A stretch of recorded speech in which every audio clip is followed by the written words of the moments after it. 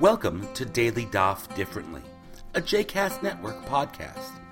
This daily podcast invites you to join us to study the daily Talmud page with a variety of liberal rabbis and teachers. For more information about Daily Daf Differently, please visit jcastnetwork.org/DDD. For more information about the other JCast Network podcasts and blogs, please visit jcastnetwork.org. Welcome to Daily Daf Differently. I'm Rob Scheinberg, Rabbi of United Synagogue of Hoboken, New Jersey. Today we're learning Masechet Sukkah Daf Mem Tet, page 49, A and B. As we approach the conclusion of a chapter of the Gemara, the tone of the Gemara often switches. We often encounter more Agadah, more homiletical discussions rather than Jewish legal discussions. And also we encounter more interpretation of biblical verses and rabbinic aphorisms. And this is no exception as we approach the conclusion of the fourth chapter of Masechet Sukkah.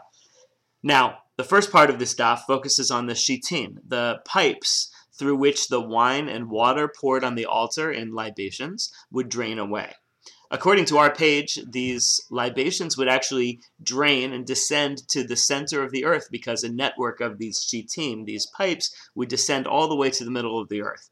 We're even told that these shitin were created during the week of creation, and that instead of reading the first word of the Torah as Bereshit, in the beginning, you could divide it into two words, each of which is three letters, Bara Shit. God created the pipe that brings the libations down below ground level and all the way down to the earth. But on the second page of this daf, we switch gears and we encounter some of the Talmud's outstanding aphorisms about Tzedakah and deeds of loving kindness. We get to this point because one of the proof texts for the significance and antiquity of the shitin is a verse from the book of Song of Songs. And that verse mentions the word Yirechaim, which means thighs. And this inspires a number of interpretations of what we can learn from thighs and legs. Why are the words of Torah compared in that verse to thighs? Just as thighs are usually covered up and revealed only in secret, so the Torah should be taught in relative privacy, or not as a commodity in the marketplace. And speaking of modesty and legs, reminds Rabbi Elazar of the verse from the book of Micah. Higid lecha Adam ma tov u'ma Hashem doresh mimcha. God has told you, O mortal, what is good and what God requests of you. Ki im asot mishpat, to do justice, v'ahavat chesed, and to love mercy or compassion, v'hatznei lechet im Elohecha, and to walk modestly with your God. And then we have an interpretation, according to Rabbi Elazar, of each of these. Asot mishpat ze hadin. Doing justly is understood as a reference to justice. V'ahavat chesed zo Gemilut Hasadim. Loving mercy is understood as a reference to Gemilut Hasadim, acts of loving kindness. V'hatznei lechet im Elohecha, walking modestly with your God, that's understood as a reference to the various walking practices in Judaism. Zo hotzat hamet v'hachnasat hakala lechuppah. Walking to accompany the dead to the grave, and walking to accompany the bride to the chuppah. V'lo dvarim kal v'chomer, ma dvarim shedarkan lasot b'farhesia amrat Torah hatznei alechet, dvarim shedarkan lasotan b'tzin'ah al echad kama v'chama.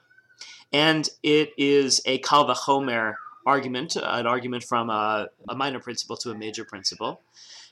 Considering that the prophet would use the phrase hatznei lechet, to walk modestly, when referring to such public practices as accompanying the dead to the grave or accompanying the bride to the chuppah.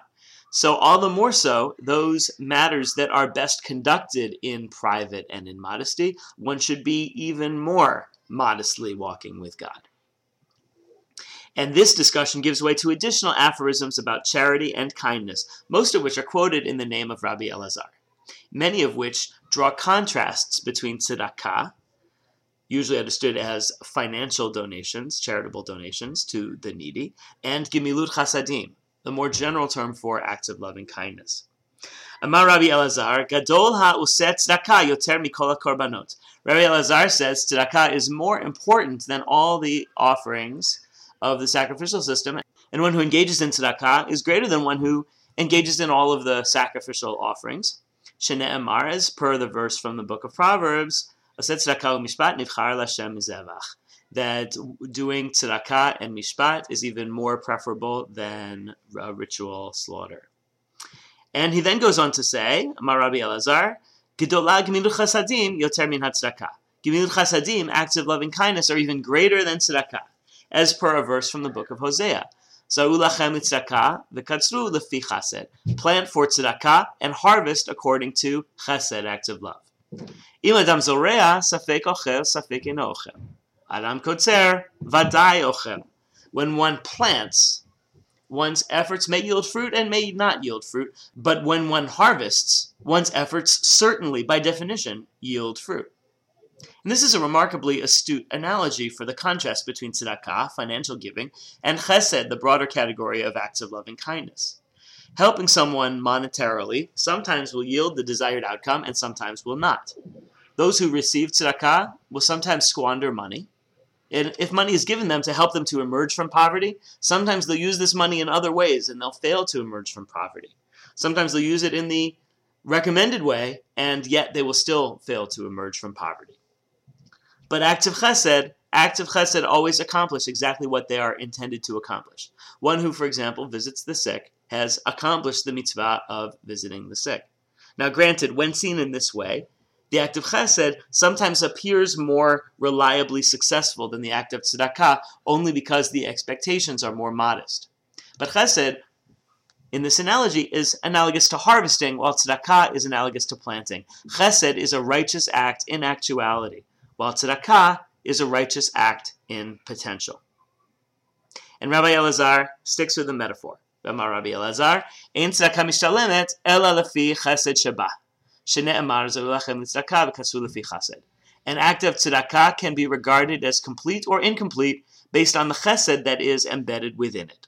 Or in other words, an act of tzedakah that is not connected to chesed is incomplete. Moses Maimonides may have been thinking of this principle when he arranged his famous 8 levels of charity in the Mishneh Torah, especially the bottom 2 levels. As you may know, when Maimonides, the Rambam, arranges a hierarchy of 8 different kinds of tzedakah giving, the very bottom level is one who gives in a degrading fashion, while the second level from the bottom is one who gives less than is appropriate but does so graciously.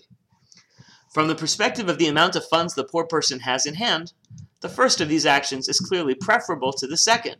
Better to receive an appropriate amount of funds than to receive less than appropriate. However, the 2 scenarios differ in the quality of chesed and the loving kindness of the action. And part of the benefit of a donation of tzedakah to someone in need is that the act of financial generosity contains within it an essential act of chesed, of human kindness. And then what follows is another outstanding statement of the primacy of chesed over tzedakah.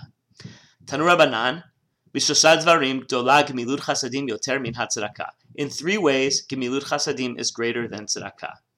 Tzedakah b'mamono, gemilut hasadim bein begufo bein b'mamono. Tzedakah is done with money. Chesed can be done with money, but also can be done with one's body, with one's self, with the totality of one's being. Tzedakah la'aniyim, gemilut chasadim, bein la'aniyim, bein la'ashirim. Tzedakah is for the poor. Chesed is for rich or poor. In other words, the tzedakah paradigm for helping others divides the world into 2 categories. There are the poor people in need of help, and there's everyone else who provides the help. And yet, the world as we know it does not follow this paradigm at all. The world is full of rich people or comfortable people who are situationally very needy, perhaps because of illness or bereavement or other challenges. Under the tzedakah paradigm, the poor person is always the recipient and the rich person is always the donor. But under the Gemilut Hasadim paradigm, everyone is sometimes in need, and everyone sometimes can help. And sometimes it could be the poor person who actually gives to the rich person. And finally, tzedakah l'chayim, Gemilut Hasadim bein l'chayim bein l'metim. Tzedakah is for the living. Gemilut Hasadim is for the living and for the dead. One cannot materially sustain the dead, but one can perform acts of love for the dead, such as assisting in the burial of the dead, which is referred to in rabbinic literature as chesed shel emet, loving-kindness of truth. And as a final flourish at the conclusion of this page, Rabbi Elazar interprets the words from the book of Proverbs, Piha patcha b'chokhmah v'torat chesed al lishonah. Her mouth is open with wisdom, and the Torah of chesed, the Torah of loving-kindness, is on her tongue. What does this mean, Torat chesed? V'chi yesh Torah shel chesed v'yesh Torah she'ina shel chesed? Are there two kinds of Torah, chesed-oriented Torah and non-chesed-oriented Torah, such that we would need to specify the Torat chesed al lishonah? And we're given an answer. El Torah lishma, zohi Torah shel chesed, shelo lishma, zohi Torah she'ina shel chesed. Torah for its own sake is Torah of chesed, and Torah for an ulterior motive will not lead to chesed, perhaps because chesed itself is the paradigmatic, pure motive. And then another opinion is presented. Ika da'amre, Torah lelamda, zohi Torah shel chesed. Shelo lelamda, zohi Torah she'ena shel chesed. Learning Torah for the purpose of teaching it, that is Torah shel chesed. Learning Torah but not for the purpose of teaching it is not the Torah shel chesed. And in fact, for those of us who are teachers, our dedication to our students and our devotion to their learning needs is one of the primary ways that we make an effort to embody the value of chesed. I hope you've enjoyed today's episode of Daily Daf Differently, and that you'll join us again tomorrow for a new page. The music at the open and close of this episode is Ufros from the Epichorus album One Bead, available on Bandcamp, iTunes, and Spotify.